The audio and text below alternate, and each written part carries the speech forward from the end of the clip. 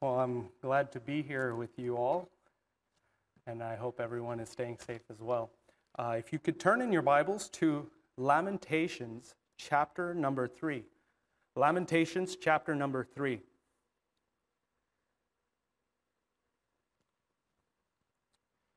And in Lamentations chapter number 3, it's verse 48 to 51. That's what I want to take a look at here. And we see a small theme coming up all of a sudden in what Jeremiah has to say.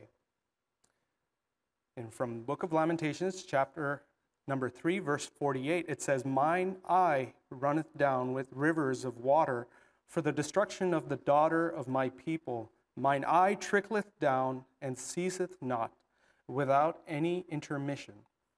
Till the Lord look down and behold from heaven, mine eye affecteth mine heart, because of all the daughters of my city." Before we go any further, I want to open up in a word of prayer first. Dear Heavenly Father, I thank you, Lord, that you gave me this opportunity to speak your word, and I pray, Father, that this word would not go without touching its mark. And we know, Lord, that is the promise as well, that your word will never go without touching its mark. I pray, Father, that whoever it is that this needs to be spoken to, that it would speak to them. Fill me with your Holy Spirit, Lord, and speak your words through me, not my words, but yours. I pray, Father, that everyone who is on the other side of this broadcast, that they would find this a blessing. I thank you, Lord, and I praise you, and I pray this in Jesus' name. Amen. What you see is not always what you get. Now, I want to ask you a question. It might be a different type of question, but do you like to cry? And I'm asking this honestly. Do you like to cry? And the thing is, people cry for all sorts of reasons.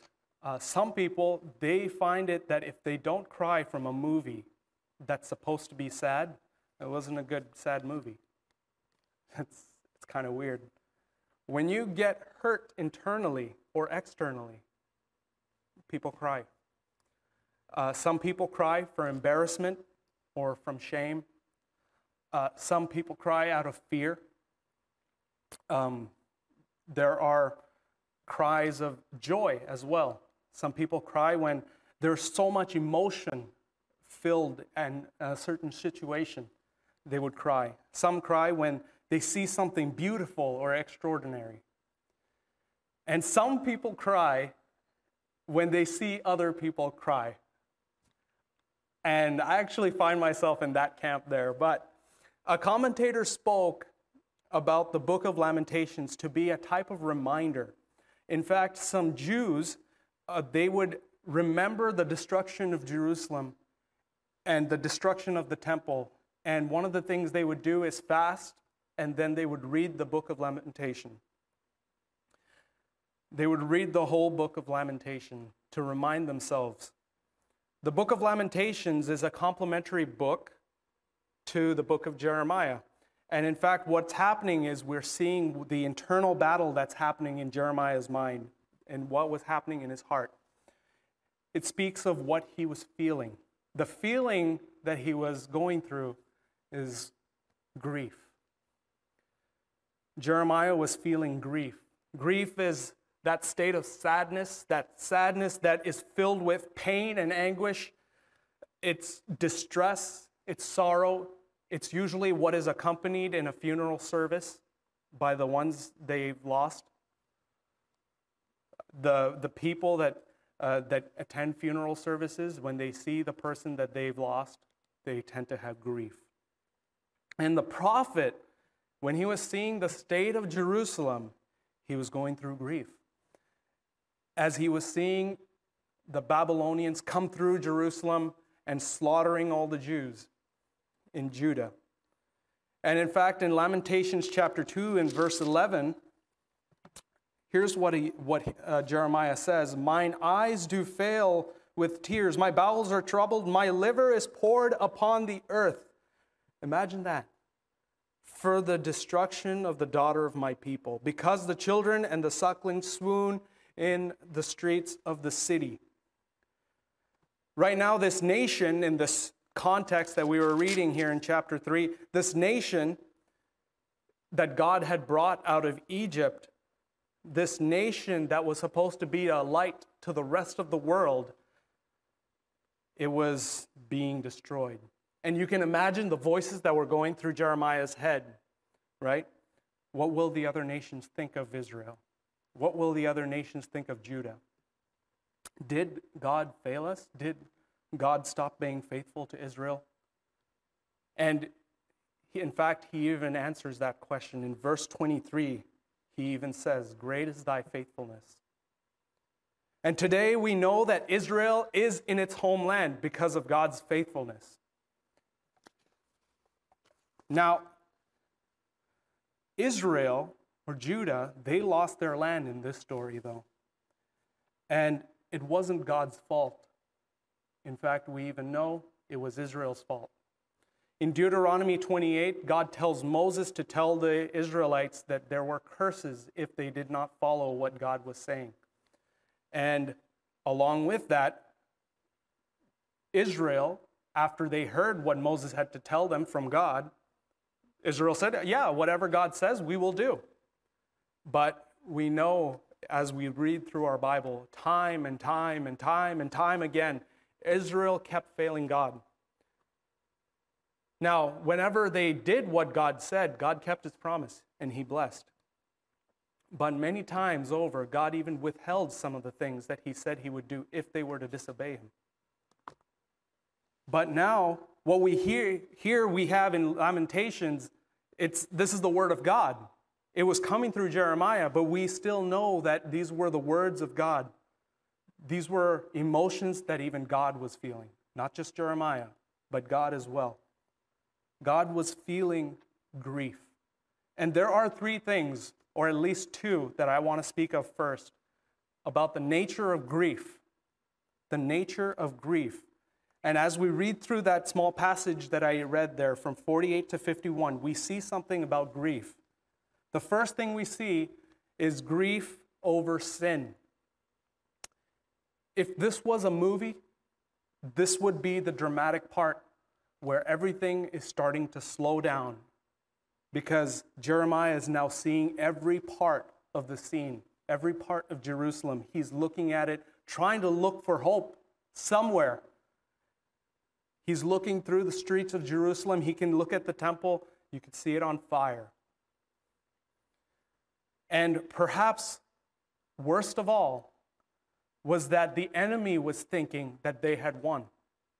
The enemy, Babylon, perhaps they were thinking that Marduk, their god, was superior to Jehovah God. In this situation wasn't helping Jeremiah. In Jeremiah chapter 9 and verse 1, he speaks of it, of what he was feeling at the time. 9 verse 1, it says, "Oh, that my head were waters and mine eyes a fountain of tears, that I might weep day and night for the slain of the daughter of my people." This was how Jeremiah was feeling. You see, in the ancient times, especially during war, one of the things that showed that they were right with God was victory during war. And when you see blessings, usually it sort of meant that you were right with your God. And we see that pattern come up a few times, even throughout the Old Testament. You see the pattern come up when you see the story of Gideon, or at that time, at that moment, he was called Jerubbaal. The reason being, he brought down the altar of Baal in the book of Judges. Gideon was told to go down to where his father had this altar for Baal, and he brought it down. But the people of where he was at, they started revolting, and they said, he destroyed the altar of Baal. We ought to go and kill him. Well, Gideon's dad, Joash, came up and said, well, hang on. If Baal needed defending, Baal would have done it himself. Then you see it again when Elijah challenged the prophets of Baal on Mount Carmel.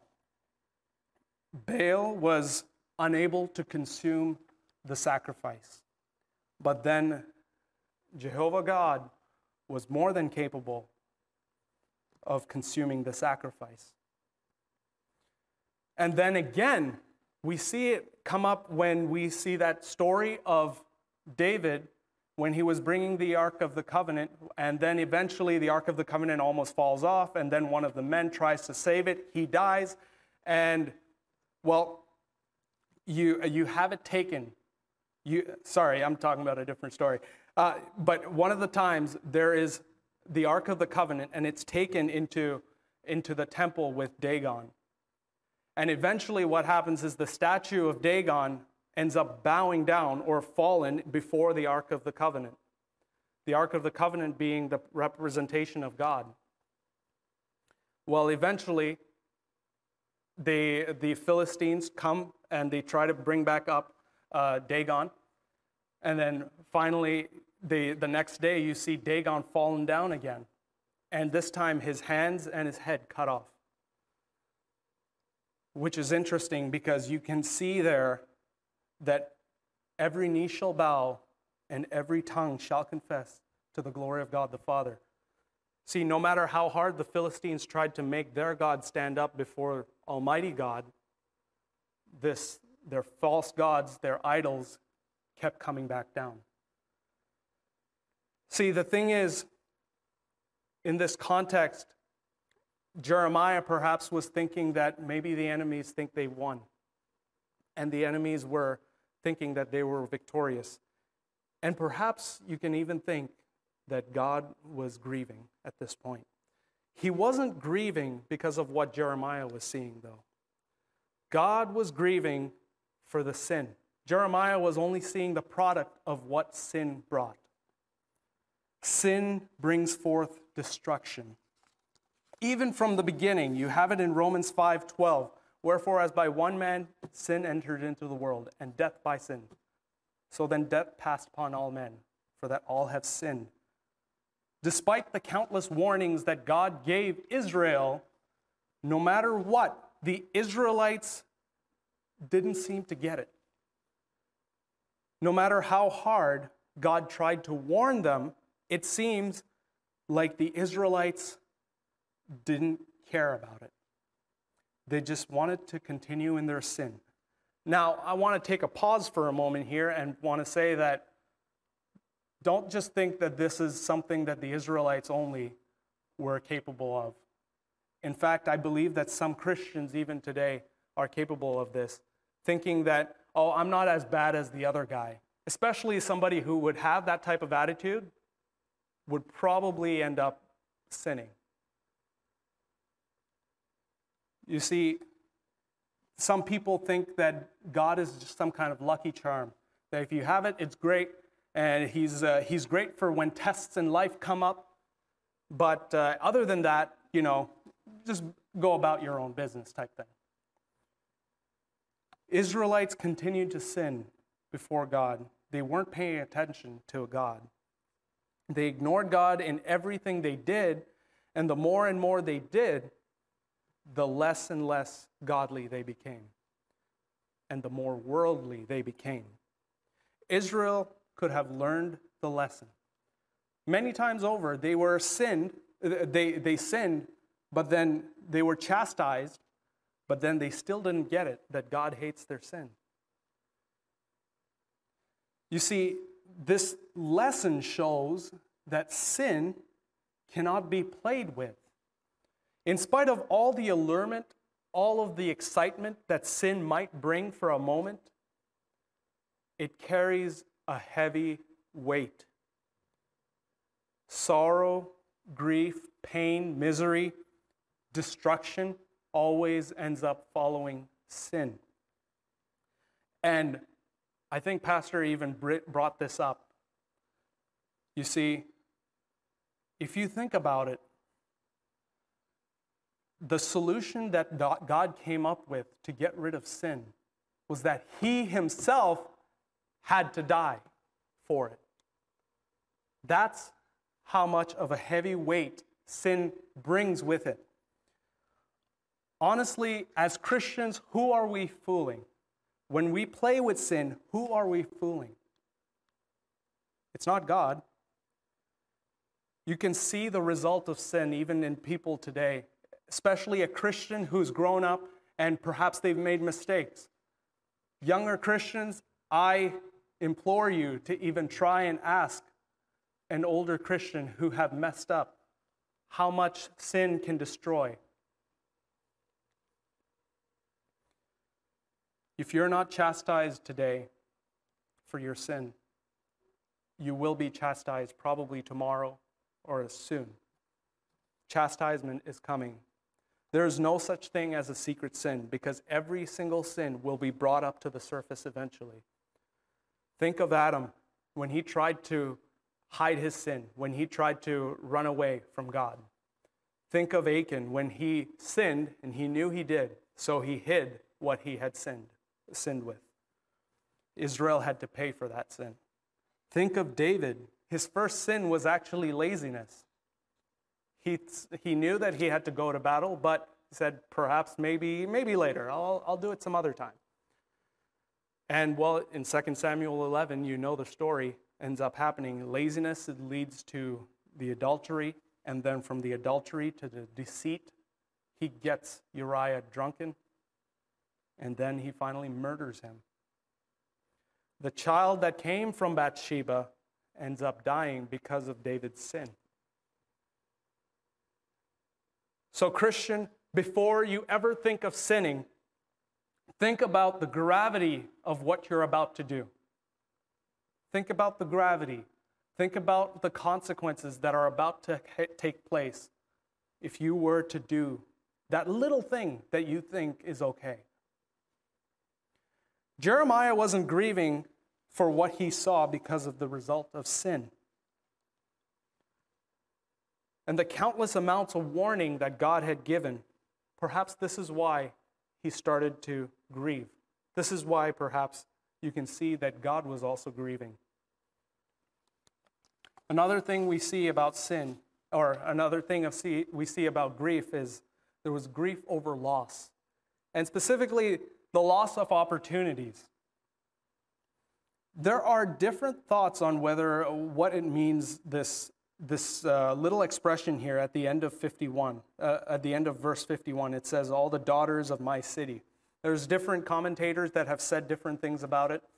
And some people say, some of these commentators are saying, it could be the villages or the little cities that were dependent on Jerusalem.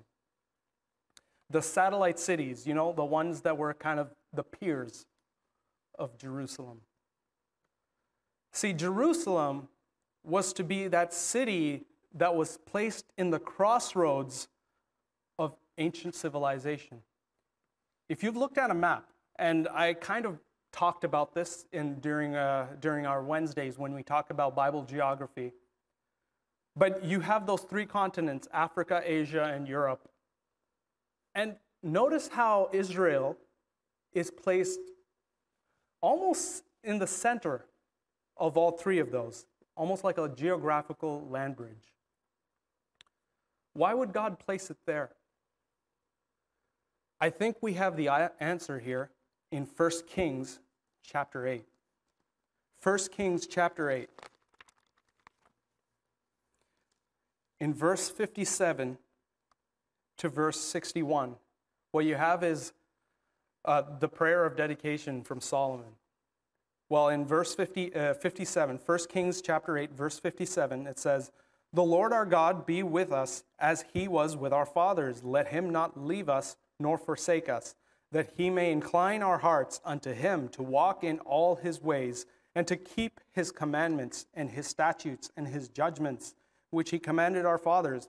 And let these my words, wherewith I have made supplication before the Lord, be nigh unto the Lord our God day and night, that he maintain the cause of his servant and the cause of his people, Israel, at all times, as the matter shall require. And here it is, verse 60, that all the people of the earth may know that the Lord is God and that there is none else. In verse 61, let your heart therefore be perfect with the Lord our God, to walk in his statutes and to keep his commandments, as at this day. It was to be with their heart. It was a heart issue in the first place. Because everyone was watching. All these nations around Israel were watching. They were watching, what is Israel going to do next? Even today, what is Israel going to do next? The whole world is watching. You see, God put Israel there to represent his blessings, to represent his presence on earth by keeping God's laws and commandments. That's what it says at the end. Christian, you as well are told to keep commandments. Now, before somebody says, oh, well, we're not under law, we're under grace. Just so you know, there are still commandments during this dispensation, during this time of grace. Here's just a few of them. Mark 16:15, we are to go into all the world and preach the gospel to every creature. Romans 12:1 and 2, we're to present our bodies as a living sacrifice to him. 1 Thessalonians 5:18, we are to be thankful in all things. It is God's will. 1 Thessalonians 4:3, we're to abstain from fornication. Mark 3:35 and John 16:13, we're to be doing God's will continually, not our own. See, how are we doing there? How are you doing there?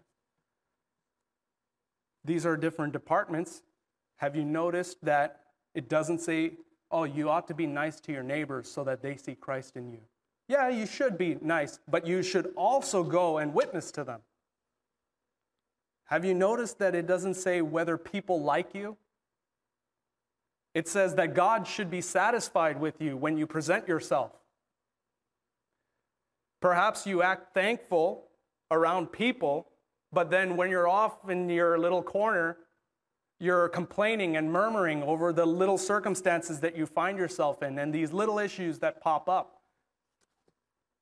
Maybe you're even doing things on your own strength and not even the Holy Spirit. Perhaps the Holy Spirit has been speaking throughout sermons, throughout your life, but then you never heeded to them. You never decided to act on what the Holy Spirit was saying. You're given opportunity after opportunity after opportunity every single day to serve God with the power of the Holy Spirit. So don't waste it. Because you will see that when you're brought to heaven, perhaps one of the greatest shame is when you see other Christians being able to present something at the feet of Christ, but then you have nothing. Nothing to present. Nothing to leave at the feet of Christ. Because you only bothered to do what you wanted as a Christian. This final point is also the conclusion. Grief will pass. Grief will also come to pass. The thing about God is that God is also a loving God, and he is a loving God of second, third, fourth, and maybe even fifth chances. No, not maybe. It is. He gives many chances. How do we know this? Because we know that if we confess our sins, he is faithful and just to forgive us of our sins and to cleanse us of all unrighteousness. Just before the parable of the unforgiving servant, Peter asks Christ, how many times should we forgive our brother? And Christ answers to him, until 7 times, but until 70 times 7. Christ would never command such a thing if he himself was not willing to do it. You may have made a bunch of mistakes throughout your life, and you may have even messed them up. You may have played with small sins that you think are small sins. You may have played with big sins, and you keep them a secret. Well, why don't you go and confess them to God? We, along with Jeremiah, can see it together. In verse 18, all the way to verse 23. Verse 18, it says, and the Lord said unto, excuse me, I'm not in Lamentation. Lamentation chapter 3. In verse 18 it says, and I said, my strength and my hope is perished from the Lord. Remembering mine affliction and my misery, the wormwood and the gall, my soul hath them still in remembrance, and is humbled in me. This I recall to my mind, therefore have I hope. It is of the Lord's mercies that we are not consumed, because his compassions fail not. They are new every morning. Great is thy faithfulness. You ever think about that? What is made new every morning? His mercies are made new every morning. You ever notice that every time you wake up, you're given the same amount of time? And if you're a Christian, if you were to pass away today, that means you not only have the time that he's given you on that day to serve him, but you also have eternity to serve him now. Nevertheless, when you start your day, God gives you the same amount of time to do something for him, to serve him with your life, to give of yourself. If you think about it, every morning you have the knowledge that you had the day before. You may have made mistakes the day before, but you have the knowledge to do better the day that he's given you. Every morning you have a new day to serve him. And the thing is, we have it even better than Jeremiah. See, in Romans 5, this is the last verses that I'm going to have you turn to. Romans 5 and verse number 3 to verse 5 here. And not only so, but we glory in tribulations also, knowing that tribulation worketh patience, and patience experience, and experience hope. And hope maketh not ashamed, because the love of God is shed abroad in our hearts by the Holy Ghost, which is given unto us. We have the Holy Ghost given unto us.